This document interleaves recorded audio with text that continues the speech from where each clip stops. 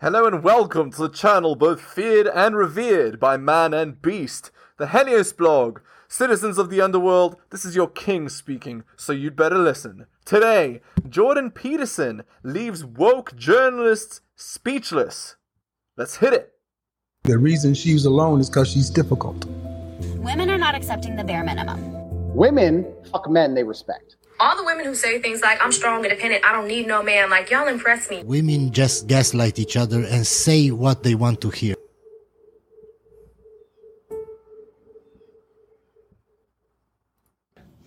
Jordan, you're touching on a lot of things right now, and there are some things that I have some arguments for, but I'd like to separate a few things and try to get a few things clearer from you. And one of them is, it sounds when I hear you talking that you would be in favor for a more traditional gender role division. Is that true? Well, no, not necessarily, but I'm certainly in favor of a more traditional familial structure. Yeah, so here's the thing. Traditional gender roles, they're not bad. They allow for the creation of proper family units, which is what we need in 2023 especially. When times are hard, you need family unit, right? When times are easy, you can do whatever you want. But the problem is that no families leads to big problems, which makes the family necessary. So you should have the family, whether it's good times or bad. But anyway, let's continue. It's like, have some damn kids. Yep. What are you going to do with your life? You know, you've got your... What's the difference between a more traditional familiar structure and a more traditional gender role division? Well, you know, perhaps we can set it up so that men have the opportunity to spend more time with their kids. You know, now exactly how we're going to do that isn't obvious, because it seems to me that men are not well equipped to take care of infants under a year old. I don't see that they're good at that at all. That's been my experience and my observation. And your own experience? Well, no, my observation as well. But men get better at it as the children get older, and they're perfectly capable of establishing extremely tight relationships with their kids. Yeah, of course, this is doubtless. Especially, I think, after they're old enough to start to engage in rough and tumble play, which starts to happen really after about 9 months. The men can really start to step in. In my view, I think that for the first year of life, of a child's life, the woman's role is to take care of the baby, and the man's role is to take care of the woman and the baby, and to step in and to stop her from becoming exhausted, and to make sure that things go smoothly. Right, so literally the traditional roles. It's like the man is the provider and the woman is the caretaker. I mean, what's wrong with that? Again, people in 2023 talk about this like it's some evil, terrible thing. But it's really not. You guys explain in the chat why this is bad. All right, shilling time. Hit the like, hit the sub, hit all the notifications. Drop me a donation like Hunter M, Adrian Automa, and Bobby. Shout outs to you, most recent Patreon subscriber. Go buy my books at bit.ly/Helios books as well. What am I forgetting? Oh, right. My Patreon is patreon.com/theheliosblog, and go share this video. If you want to support the podcast, click on the description link and scroll down to support the show. Cool. Shilling is done. Let's continue. And then the couple can negotiate the roles after that and make them as egalitarian as they want or can manage. And there's nothing wrong with having men deeply involved in their family structures. It's to their benefit. Clearly, the most detrimental predictor of poor long-term outcome for children is fatherlessness. Yup. And in 2023, there are more single mother households than ever.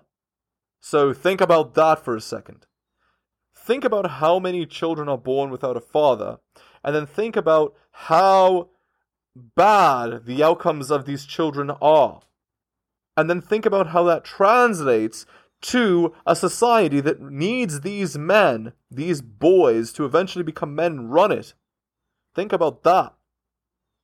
Of course, that's something no one will talk about either because, well, every family's the same and it doesn't matter if you have a father. Well, it turns out to bloody well matter a lot because if you don't have a father, you're far more likely to become pregnant as a teenage girl. You hit puberty earlier. You're way more likely to be alcoholic. Your rates of mental illness go through the roof. And if you have sons, they're far more likely to be criminally incarcerated and drug addicted.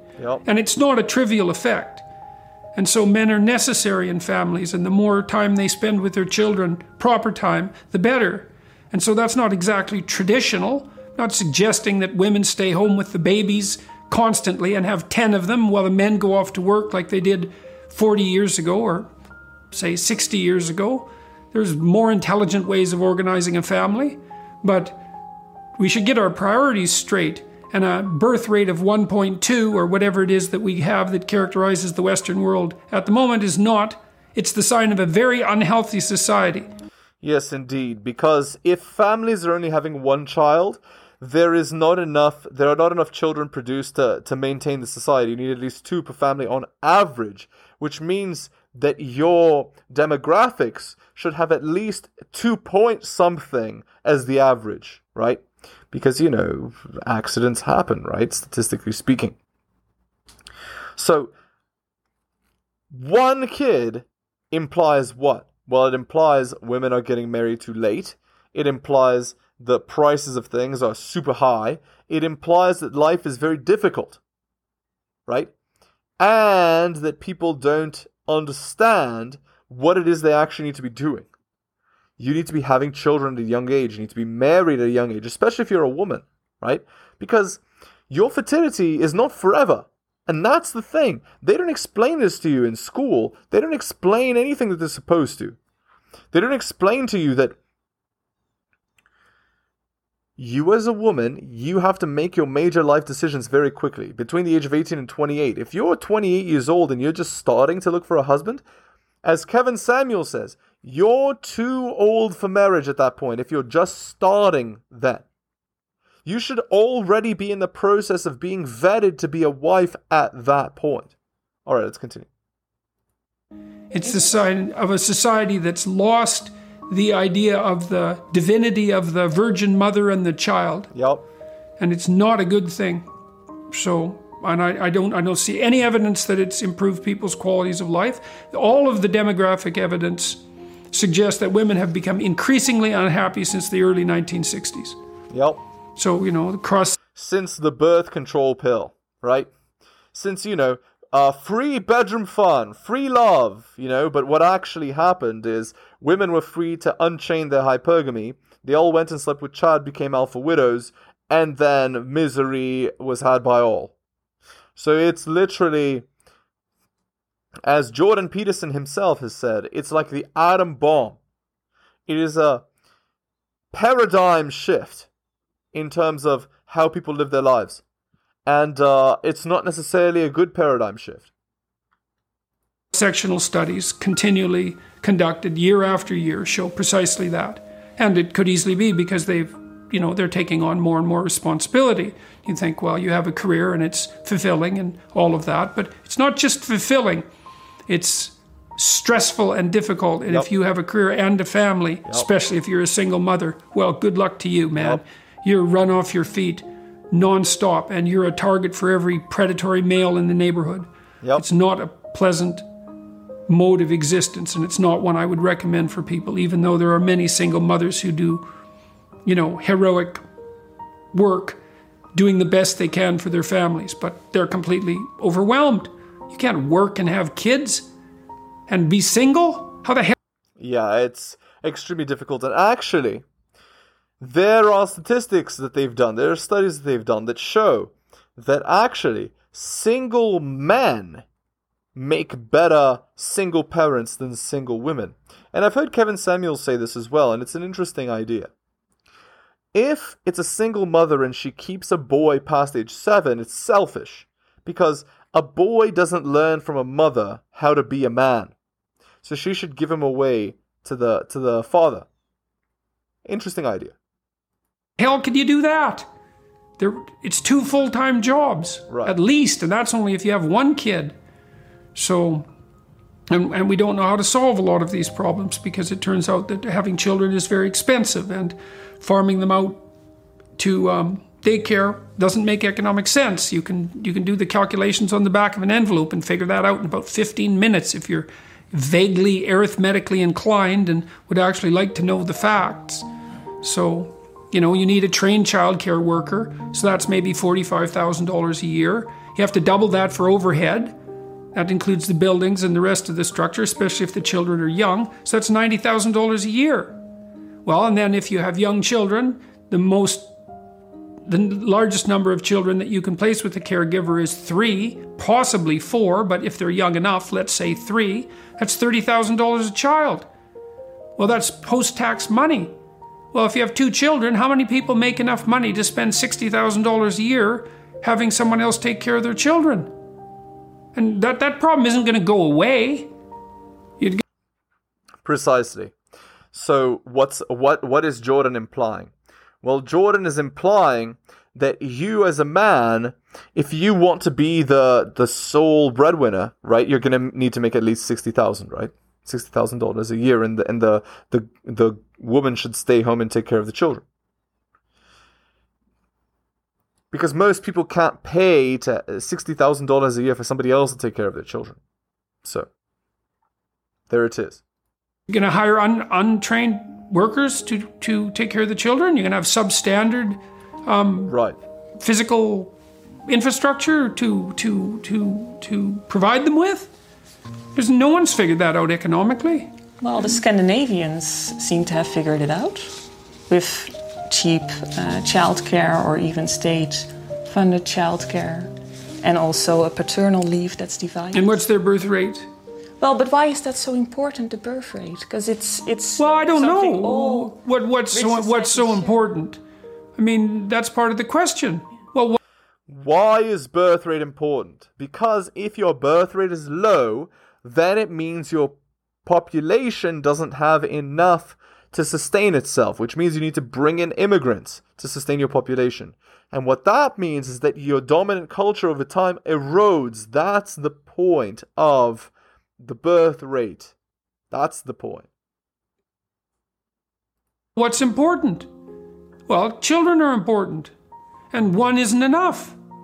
No? First of all, we don't even know if children can be raised on their own. I mean, how? We don't know. I was raised on my. It happens, but the natural human environment is for children to be surrounded by other children, and we have no idea how much socialization occurs as a consequence of having siblings. You think, well, you're raised by your parents. It's like, no, not in a standard human environment. Mostly, you're raised by your siblings and your friends, and if you don't have any siblings, then what does that do to you? Well, you don't know, and no one knows. But it makes you different than you would otherwise be. I would say one of the things that it's likely to do is to make you substantially more narcissistic than you would otherwise be. And that's obviously no slur on you. But Yeah. Because obviously if you don't have another person to share anything with, you're going to naturally think that it's all about you, right? And actually, I didn't even think about this, but Jordan has just made the insight that because the birth rate is just 1, that means the average number of kids in a home is 1, which means the average person is more narcissistic now than they used to be. And actually, we are seeing that with social media and so on. But perhaps social media is not the thing. Perhaps they were already more narcissistic and social media simply exacerbates the problem. Interesting. But, siblings keep each other in place. And they teach you how to interact under very competitive conditions with other people, and they play with you, and they're role models for you. And we don't know if a structure of 2 parents and 1 child is stable or healthy. We know nothing about that, and my suspicions are that it's not, because children need other children. So. Now, we do see that the Scandinavian countries, and I don't include Holland in that, people tend to include Holland, yeah. I don't think we are a Scandinavian country, that they score highest on happiness, so they must do something right. Well, they're rich. But Indeed. there are also other rich countries, but then... Yes, and most of the rich countries score quite high on happiness. The Scandinavians do particularly well, but the difference between them and the Canadians and the Americans and so forth isn't that great. I mean, they are actually quite staggeringly rich, especially... Yeah, well, what they say is money doesn't buy happiness, but there is a certain amount of money that buys, satisfaction. Like, money has diminishing returns, right? So after a certain point, money doesn't matter anymore. It's the same amount of happiness for everybody. But there is a certain point where if you don't have enough money, then it's causing you a lot of misery, right? So it makes sense that countries that make more money have people that tend to be happier because more people tend to make more money and therefore not struggle as much financially with what they can actually do and provide their children and their families and so on. So there you go. Actually, the Norwegians, since they have all their oil money. And so there's multiple reasons why their society... All right, let's continue here. Sleep around. No, why what is I'm it saying is, empowering? I wonder why you have so much hatred towards women. I don't hate women. Where does that root in? Yeah, because it's hateful to tell women not to sleep around. So bad. Such terrible advice. No, girls, go sleep around as much as you want. There'll be absolutely no consequence for your actions. Would you prefer to hear that? And it sounds like women. you do. I am a woman. So do women have opportunity? Do women have equality of opportunity than broadly? Yes. Across Western society? Yes. Compared to what? Compared to not having equality of opportunity? Well, compared to 100 years ago, yes. Compared to 50 years ago, yes. Compared to most places in the world throughout history, yes. Compared to a hypothetical ideal, no. But would I'm that very, very hypothetical leery. ideal be a good ideal or a bad ideal? Well, it depends on how you define equality. If you define it as equality of outcome, then it's a catastrophic ideal. Right. So equality of outcome is this. It's regardless of the effort or ability that I have, I want the same outcome as a person that is putting in less effort than me. And obviously, that is disastrously bad. And you don't want that. Obviously. And that goes without saying. See, this is something too. We know that the left can go too far, and we know that the right can go too far. I mean, I would say that's the abject lesson of the 20th century. Both can go too far. And we kind of know when the right goes too far. We probably think the right goes too far, if you had to boil it down to one thing, when people start making claims of racial or ethnic superiority. That seems to be the marker. But we don't know when the left goes too far. And the left, to be frank about it, isn't very careful about differentiating itself into those who are pursuing a reasonable progressive agenda and those who have seriously gone too far. So when has the left gone too far? Well, when you can't speak out against ideas that are destructive to the entire community, that's when it's gone too far. When you can't say stuff like, don't sleep around, or else you'll lose your job, that's when you've gone too far. When you can't tell girls, get married before your fertility runs out, then it's gone too far. When you're just giving regular advice that's actually useful and helpful, and it can't be given because, you quote-unquote can't say that. Yeah. When you can't even talk to a girl at the workplace because if she's not attracted to you, she can get you fired. That's when it's gone too far. And I would say that when people push an equality of outcome agenda, they've gone too far. Even though it's not as blatantly horrifying, let's say, as claims of ethnic or racial superiority, the consequences of playing that idea out in the world are seriously not good. There may be lots of things that are wrong both on the left and on the right that don't involve the right being overtly racist and the left wanting absolute equality of outcome. It's a space surely in the middle that matters, and that's why I suppose people feel that sometimes your argument is almost sort of, it's driving towards picking the fight rather than liberalism would, I suppose, encourage you to take the best, and we can have the argument about what's the best and what's the worst of everything that's in between. No, What's wrong with that? I think that the left poses a far greater danger than your analysis suggests. Indeed. And that's because anybody who knows anything about history understands that communism is the logical extension of this idea. And communist countries traditionally do not have very good outcomes. And there's a reason why. It's because, as the Russians said,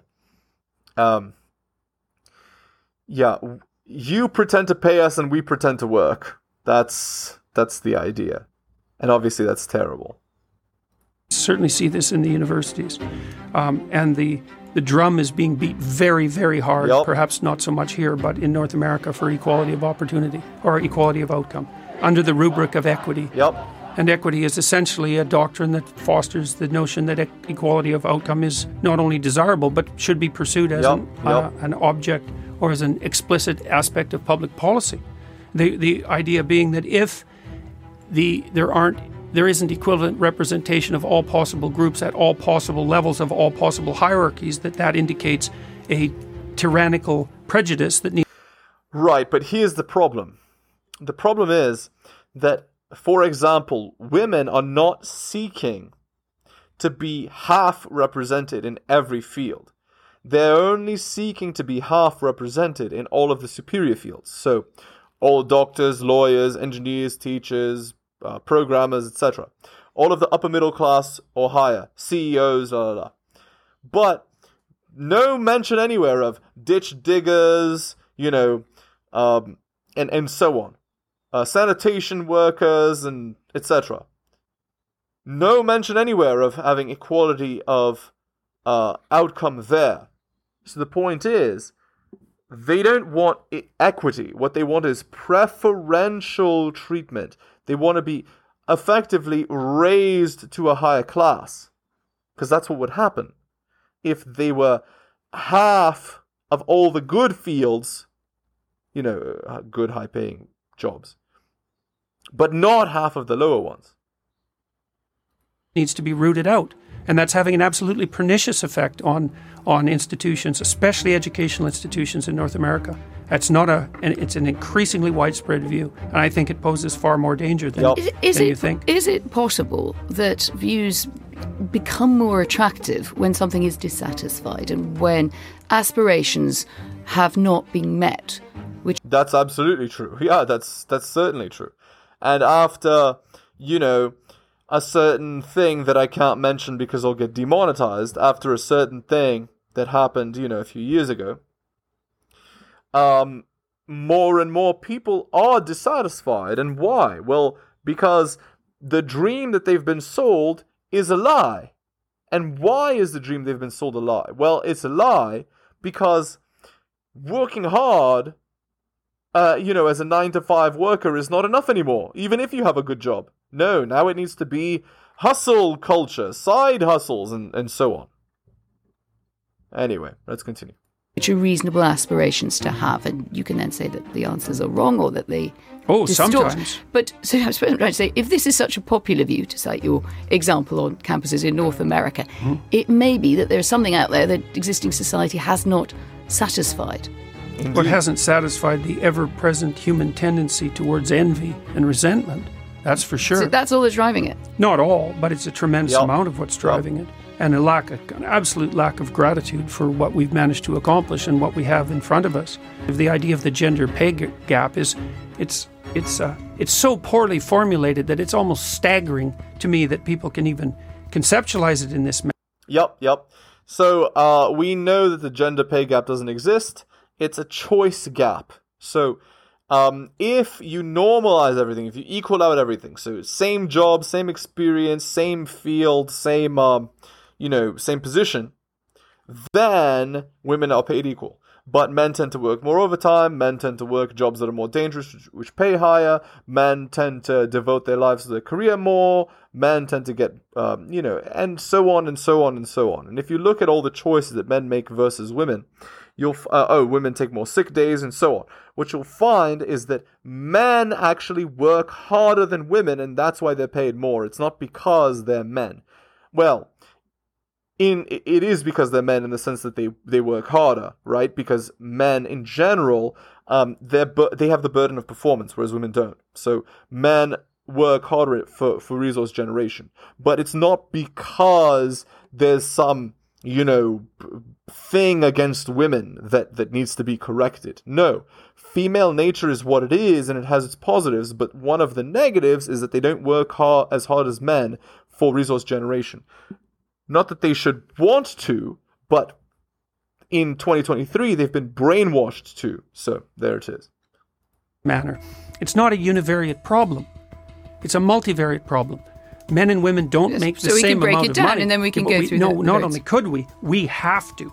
Good. And we can't assume that just because in all situations women don't make as much money as men, although there are some situations in which the reverse is true, by the way, that the reason for that is prejudice and oppression. There's many reasons for it. Exactly. One of them is that men are much more likely to take dangerous occupations. Yep. How far gender is socially constructed. Well, so the first thing to do is to figure out what the parameters are when you talk about something like gender. So the parameters are, say, parameters of temperament. We know that they differ between men and women, and they differ cross-culturally. But more importantly, this is the crucial distinction. Well, we don't know, because, I'm just looking at... You do know. A piece of recent research on the brain, which concludes there are not two types of brain, and there are other researchers. Who did the research? It's the new scientist. Scans prove there's no such thing as the male or female brain, just so you know. Maybe on the surface they don't look the same. Maybe on the surface they look the same, but that doesn't mean they are the same in their connection or in the way they fire or so on. So I disagree with this. Alright, let's end the video there. Hit the like, hit the sub, hit all for notifications. Drop me a donation like Hunter M, Adrian R, Tom, and Bobby. Shout out to you, most recent Patreon subscriber. Thank you. Go buy my books at bit.ly/Helios books. Shout outs to Curry Kid, most recent purchase of Strategist Guide to Seduction. Thank you. My Patreon is patreon.com/theheliosblog. Support me on the podcast by clicking the description link and go to support the show. And share this video. Thank you so much for listening, especially if you listen to the end. I really do appreciate it. Take care of yourselves, and I'll see you next time.